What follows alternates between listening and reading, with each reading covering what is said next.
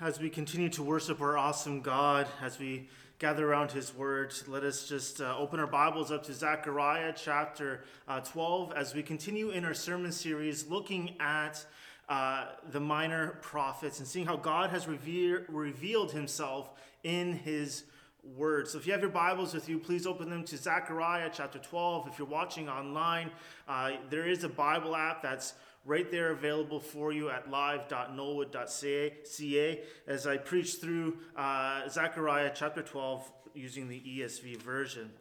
But as we do that, let us just open up our time in prayer. Father God, we just thank you for today. We thank you for the chance that we have to just come and to continue to worship you through the preaching of your word. And dear Lord, I do pray that indeed you are glorified. And God, I cannot do this on my own. So Lord, by your Spirit, will you use this sermon to glorify your name, to bring joy to your people, and salvation to the lost. And amen. In chapter 12, it prophesies the future of what is about to happen. It is the offensive by the nations against the city of Jerusalem. And even in the account that we see in chapter 12, we will see that Judah is also part of this, of the nations that have gathered against Jerusalem. But we see that yet the Lord promises to save and to strengthen his people in verses 1 to 9. But in the aftermath of this battle, of this siege, the people will mourn and grieve the one whom they have pierced in the last part of this chapter in verses 10 to 14. And then we see that God will bring cleansing. In this section, it reveals that God's kingdom will not come without its turmoil. It will come at a great cost to its people and their king. But the final outcome is glorious. So if you have your Bibles with you, we'll be reading from Zechariah chapter 12. And the word of the Lord says this: "The oracle of the word of the Lord concerning Israel. Thus declares the Lord, who stretched out the heavens and founded the earth and formed the spirit of man within him. Behold, I am about to make Jerusalem a cup of staggering to all the surrounding people. The siege of Jerusalem will be also against Judah. On that day, I will make Jerusalem a heavy stone for all the peoples. All who lift it up will surely hurt themselves, and all the nations of the earth will gather against it. On that day, declares the Lord, I will strike every horse with panic and its rider with madness. But for the sake of the house of Judah, I will keep my eyes open. When I strike every horse, the people will and when I strike every horse of the peoples with blindness, then the clans of Judah shall say to themselves, the inhabitants of Jerusalem have strength through the Lord of hosts their God." In verse 6. On that day, I will make the clans of Judah like a blazing pot in the midst of the wood, like a flaming torch among the sheaves, and they shall devour to the right and to the left all the surrounding peoples, while Jerusalem shall again be inhabited in its place in Jerusalem. And the Lord will give salvation to the tents of Judah first, that the glory of the house of David and the glory of the inhabitants of Jerusalem may not surpass that of Judah. On that day, the Lord will protect the inhabitants of Jerusalem, so that the feeblest among them on that day shall be like David, and the house of David shall be like God, like the angel of the Lord going before them. And on that day, I will seek to destroy all the nations that come against Jerusalem. In verse 10, and I will pour out on the house of David and the inhabitants of Jerusalem a spirit of grace and pleas for mercy, so that when they look on me, on him whom they have pierced, they shall mourn for him, as one mourns for an only child, and weep bitterly over him, as one weeps over a firstborn. On that day, the mourning in Jerusalem will be as great as the mourning of Hadad Rimmon on the plains of Megiddo. The land shall mourn, each family by itself, the family of the house of David by itself, and their wives for themselves, the family of the house of Nathan by itself, and their wives by themselves, the family of the house of Levi by itself, and their wives by themselves, the family of the Shimeites by itself, and their wives by themselves, and all the families that are left, each by itself, and their wives by themselves. And on that day there shall be a fountain open for the house of David and the inhabitants of Jerusalem, to cleanse them from sin and uncleanliness. This is the word of the Lord. In verses 1 to 9 of chapter 12, we see that there's a siege and the God who will save. In verse 1, we see, "Thus declares the Lord," another reminder of this is the word of the Lord that's coming out. But this is the God, as verse 1 says, who stretches out the heavens and founded the earth. We need to have the right perspective. And Zechariah starts his oracle by giving his people the right perspective. This is who our God is. He is the God who stretched out the heavens and founded the earth. The expanse of the heavens causes us to be in awe and wonder of who our God is. See, in the midst of turmoil, we need to be sure we have the right perspective. Calvin put it this way, John Calvin. He said, "However stupid we might be, we cannot look on the sun and the moon and stars and on the whole bright expanse above without some or even strong emotion of fear and reverence. Think about who our God is. Dwell on this description that we see in verse 1. Thus declares the Lord, who stretched out the heavens and founded the earth and formed the spirit to man within him." Think about this. Because as we read the prophecy that is about to happen in that day further on, this is the God who will fulfill that prophecy. God would not forsake the small and the weak and the feeble remnant of his people. No matter how weak God's people were compared to the other nations around them, the power of God alone will be all that is needed to defend them. You know, how often do you and I feel like we've been abandoned by our God? That the circumstances we find ourselves in are impossible and we can't keep on going, and the battle is too big, too large. I can't live the way that God has called me to do. I can't do the things that God has called me to do. And God comes right off the bat in verse 12 and reminds us of the very God who he is. He is the God who created everything. He is the God who formed the spirit of man within him. And if you're listening to this, you obviously are alive. God has put a spirit within you. And if he is the God who created not only the stars in the heavens, but created you and the ability to move your hand and to speak, how much more can we expect God to do the things that he will do as he said he will in his word? The promises that are being told to the people of God in the midst of their hardships. This is the God who will do with his people and their enemies what we will see in the following verses. As you see in verse 2, it says, "I am to make Jerusalem a cup of staggering." And when we picture that in our mind, think of a drunk person who's full of alcohol and is trying to walk, and they're enamored and having a hard time to walk already, but maybe they try to walk over a curb or a stone and they stumble and they fall. That's what Jerusalem will be to their people.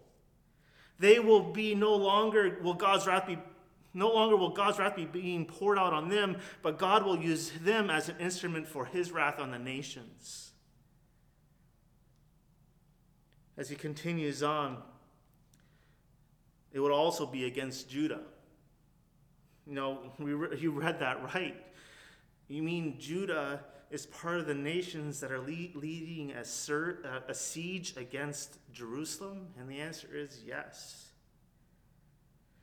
The situation is dire.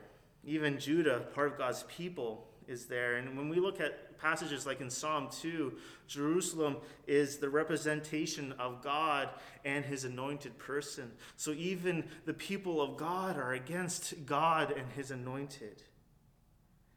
And in verse 3 and 4, we see on that day, this is Armageddon. This is the last great battle. This is the battle that we see in Revelation 16:16. This is the end. This is the day that the God comes in power to set the affairs of the earth right. He's coming in both in judgment and in salvation. But Jerusalem will be a heavy stone. As the verses continue on, even in this impossible, overwhelming situation, they will be immovable. And God will cause panic and madness and blindness. These are the curses that come through in Deuteronomy 28 and 28, where God promised that anybody who is against God's people, they will be cursed. God will protect. But then he says, for the sake of the house of Judah, God will keep his eyes open. He will care for his people. See, God uses his people to overthrow those who are rising up against him. In verses 1 to 4 of this first section of seeing a siege and God working with his people, it talks about how God works outside of the walls. But as we walk into verses 5 to 9, God begins to work within the walls and those people that are within them. As we see in verses 5 to 6, the clans of Judah shall say, they will see all the things that God is doing in the midst of this siege, and Judah will have a change of heart. When they see God defending Jerusalem and protecting them in the midst of what is happening in verse 4, they will have that change of heart. They turn on against the people that were involved in the siege, and they themselves begin to consume them. See, when we look at the cross and Jesus dying on the cross for our sins, we see how the house of Judah was aligned with the nations around them to pierce the very Savior. But then there's this part here that the inhabitants of Jerusalem have strength through the Lord of hosts, their God. This is something, that I long to see in you. This is something that I pray for every day, that we as a church would be as well, that we would be strengthened by the very presence of our Lord. Even though we cannot gather together, we are still the church in this city of London, that we would be strengthened in the presence of the Lord. That you will grow in spiritual strength because the Lord Almighty is our God. But as God changes their hearts to a heart of repentance, the outcome of all of this is that Jerusalem shall again be inhabited in its place, meaning it will be saved and will occupy its proper place. In verse 7, the Lord will give salvation to the tents of Judah. God will bring unity and concord to his people. What were separated will be united again under one people. And they will be like the angel of God. They will be enabled to lead God's people. Judah will once again be able to lead God's people. There's a restoration that is happening. There will be a trust between the leader and the led. And it goes to the point that so much good comes out of this, is that so that the feeblest among them. You see, this phrase sums up God working in his people. And are you weak? I know that this time has shown how weak I am. And I look to a passage like this, and I see that it is God who strengthens. That it is God who strengthens for the task that is ahead. On that day, there will be a supernatural empowering for all of God's people, from the least to the greatest. Even the feeblest among you will be able to do great feats of faith in his name. like those that we see even in the life of David. The leaders will rise up in the might of God, guiding and inspiring confidence in the church, as did the angel of the Lord did with the tribes of Israel. On that day will be an amazingly great day. And verse 9 comes along and it summarizes verses 1 to 8. That day when the nations and the people of Israel gather against Jerusalem was when God's holy servant Jesus, the Messiah, was crucified. This was a day of salvation for God's people. See, God strengthens his people for victory.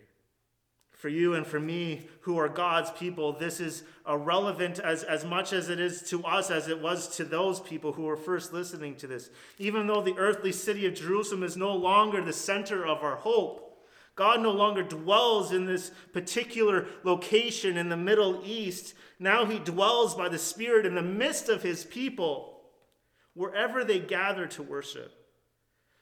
These promises that we see here still have importance for you and for me because trials and tribulation are a universal part of our experience. No matter how intense our trials are, however weak you may feel you are, the Lord is able to strengthen you to stand, giving us a glory far beyond anything that comes from ourselves. In verses 1 to 9, it shows a God who will come to save his people. But there is an outcome of that saving. As we look to the following verses, there's a great victory that's even greater than what we see in the first part. It is a victory and a conquering of our hearts. There is nothing greater than the heart that has true repentance for sin and a turning back to God.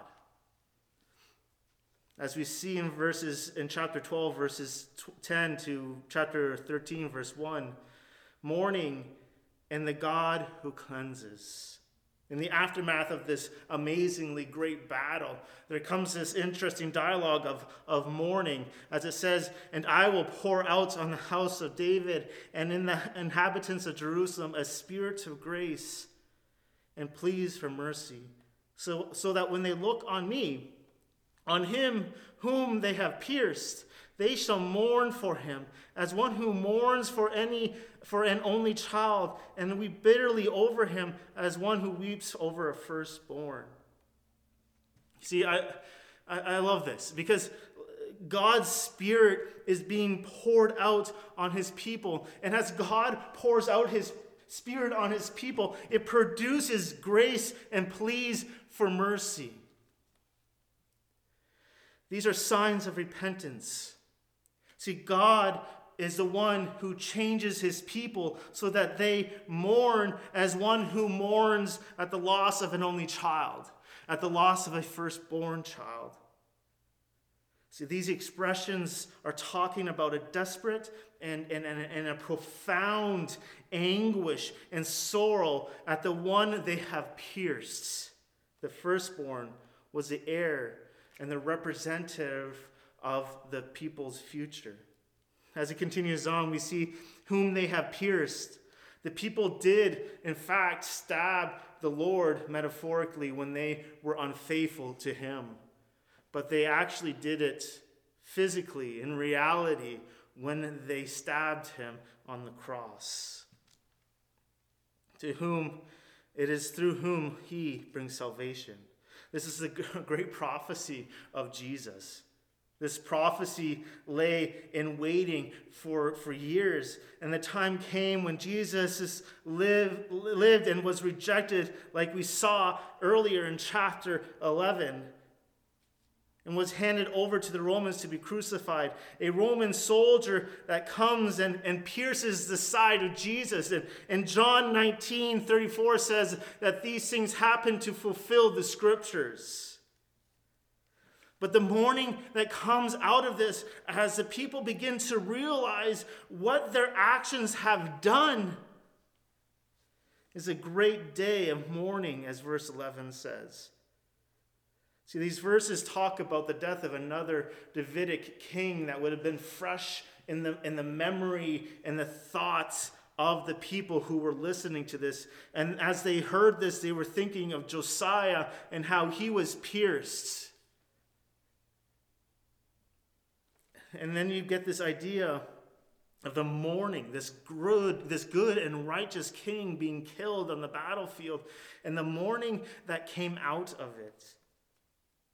It's an amazing sense of mourning. You know, in the back of my mind, there's 2 times as a pastor where funerals are hard, but they are often harder. You know, we've had to, in my pastoral experience, I've buried 2 children. You know, I can think of 3 times in my pastoral experience where you're comforting the mother of a child who passed away. Imagine the grieving that comes out of that. And that is what the people are seeing here. And as I reflect upon this passage, I think of all of those times where I've seen buried caskets that are just too small. And you see the mourning that is coming through in those people. And that is the type of mourning that we see here. Do not read over this quickly. See, this is the outcome of godly repentance. This is godly grief. They are so distraught of what they did by piercing their Savior's side that the repentance is just, they're falling on their face and weeping out to a God who is, they're just weeping. Don't read over this. See, God, by his pouring out of his Spirit, produces a godly grief which leads to repentance. And this is exactly what is happening here. I think of also communion as we gather together, and I can't wait till we can gather together. I really look forward to it. When we have communion together, as we gather together as a people of God, we will take time to reflect on how our sins pierced our Savior, how he died for our sins. Such an amazing thing of what God has done for us. And as we see this later on, as it continues on, as this weeping continues on, this isn't just a weeping that is for a specific type of people or a certain group of people. This is for all the people. You know, when we reflect upon our sin and how it pierced our Savior, it should lead us to an immense amount of grief. But as we reflect upon that, I quickly begin to see how God died in my place. How Jesus was a propitiation for my sin. He paid the wrath. He absorbed the wrath of God upon himself, so that when I come and I repent of my sin and I rest in what Christ has done on the cross for me, I can boldly approach the throne of God. God sees me through Christ's righteousness and not my own dirt. So God, by his pouring out of his Spirit, he produces a godly grief as they reflect upon how their sins pierced their Savior. And as they do that, it brings a godly repentance, a turning from sin. See, do you understand that if someone truly understands what they have done to their Savior, how can they continue to relish in the mess of sin? The greater I understand my sin, the greater I understand what I did to my Lord and my Savior by my sin, the greater I understand what God has saved me from, that gives me a desire to live a life that is holy to him. But this is what comes out here in verses 11. And as we look at verses 10 or 12 to 14, the royal and the priestly families will lead the people of God into repentance, and all people have equal responsibility for their sin and equal need to repent. Not one person is left outside of this group of people that need to repent, who mourn. Everyone does. Everyone will be sorry for their sin. Then they will mourn the pierced Christ. Godly sorrow is at the heart of true repentance, and it leads us to fully and completely return to God. 2 Corinthians 7, verse 10 to 11 say this.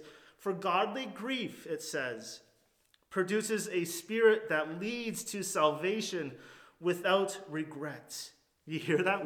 Without regret. Whereas worldly grief produces death. For see what earnestness this godly grief has produced in you, for also what eagerness to clear yourselves, what indignation, what fear, what longing, what zeal, what punishment. Godly sorrow, as one man put it, godly sorrow is the garden in which all sorts of good fruit are grown, especially the repentance that leads to salvation. What will become of you? Jesus right now, he's speaking to you in words of grace. He's calling for you to look to him, to mourn for your sins that he bore on the cross, and find in him salvation for your soul. This is the good news of Jesus Christ. And Jesus said, blessed are those who mourn, for they shall be comforted. And blessed are all you who weep now, for you shall laugh. So what, you may ask? And here's the so what. God's people will face turmoil, but God will powerfully act to bring salvation. And really, chapter 13, verse 1 is the so what statement of this all. And it says this, on that day there shall be a fountain open for the house of David and the inhabitants of Jerusalem to cleanse them from sin and uncleanliness. This is a picture of a cleansing fountain. It shows this abundance of forgiveness of our sins. Like, if this doesn't bring us to sing songs of praise and worship, if this doesn't bring us to this realization that there are other people who are destined to hell, that they can know forgiveness, if this doesn't bring us to send us out to share the hope that we have in Jesus Christ, I honestly don't know what will. If this doesn't bring us to godly grief and godly repentance, I don't know what will. This fountain is showing an abundance of forgiveness. You think of a fountain, as I talk, I think about Ocean's 11 and that final scene with the classical music and the fountain. Abundance of water. The forgiveness that is found in Jesus. Cleansing from sin that comes from Jesus, as 1 John 2, verses 1 to 2 say, my little children, I'm writing these things to you so that you may not sin. But if anyone does sin, we have an advocate with the Father, Jesus Christ the righteous. He is our propitiation for our sins, and not for ours only, but also for the sins of the whole world, for all those who repent and believe. When I read these verses of this oracle, I'm quickly reminded of that great old hymn. There is a fountain filled with blood, which says this in the first verse. There is a fountain filled with blood drawn from Emmanuel's veins, and sinners plunged beneath the flood lose all their guilty stains. When we look at the first books of the Old Testament, water is used for cleansing. A fountain or a spring gives the idea that there is an abundance and ongoing supply of water and anticipates a living water. When we look at Zechariah 14 in a couple of weeks, We will see that it flows from Jerusalem. See, sacrifice in the Bible is normally what is required for purification of sin. Washing is used as an image of repentance and purification from sin. It's an amazing thing. Look at the cleansing that comes. It's an abundance. It's not like a tiny little thing. It is a fountain. It is abundant forgiveness that is offered through Jesus Christ, our Savior, who was pierced for our transgressions. Isaiah 53, surely he has borne our griefs and carried our sorrows, yet we esteemed him stricken, smitten by God, and afflicted. But he was pierced for our transgressions, he was crushed for our iniquities. Upon him was a chastisement that brought us peace, and with his wounds we are healed. See what these verses are saying, what the Savior has done for you. Can you feel the weight of these words? Do you sense the wonder of what Jesus has done for you?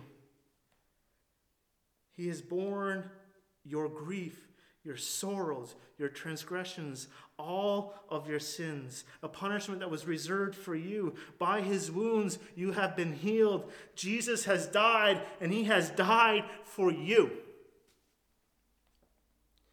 The stain of sin that marred your life has now been washed white as snow, as chapter 13, verse 1 says. So what do we do with this? We trust. We look forward to that day when we will stand before his throne, repeating the wonder that he died to save our souls. Yes, we will trust him today. We will trust him as we face the turmoil of today and tomorrow, as we face the backlash of sharing our faith in Jesus Christ and the hope that we have. We will trust in the midst of a pandemic. We will trust him. We will trust and forsake the foolish pursuits that used to consume our lives. We will stop condemning ourselves for past sins. We will relinquish the shame we've harbored for so long, and we will abandon our self-absorbed efforts to make ourselves worthy. Chapter 12 prophesies a future offensive by the nations against the city of Jerusalem. Yet the Lord promises to save and to strengthen his people. In the aftermath of that battle, the people will mourn and grieve the one that they have pierced by their sins, and God will cleanse them like a fountain.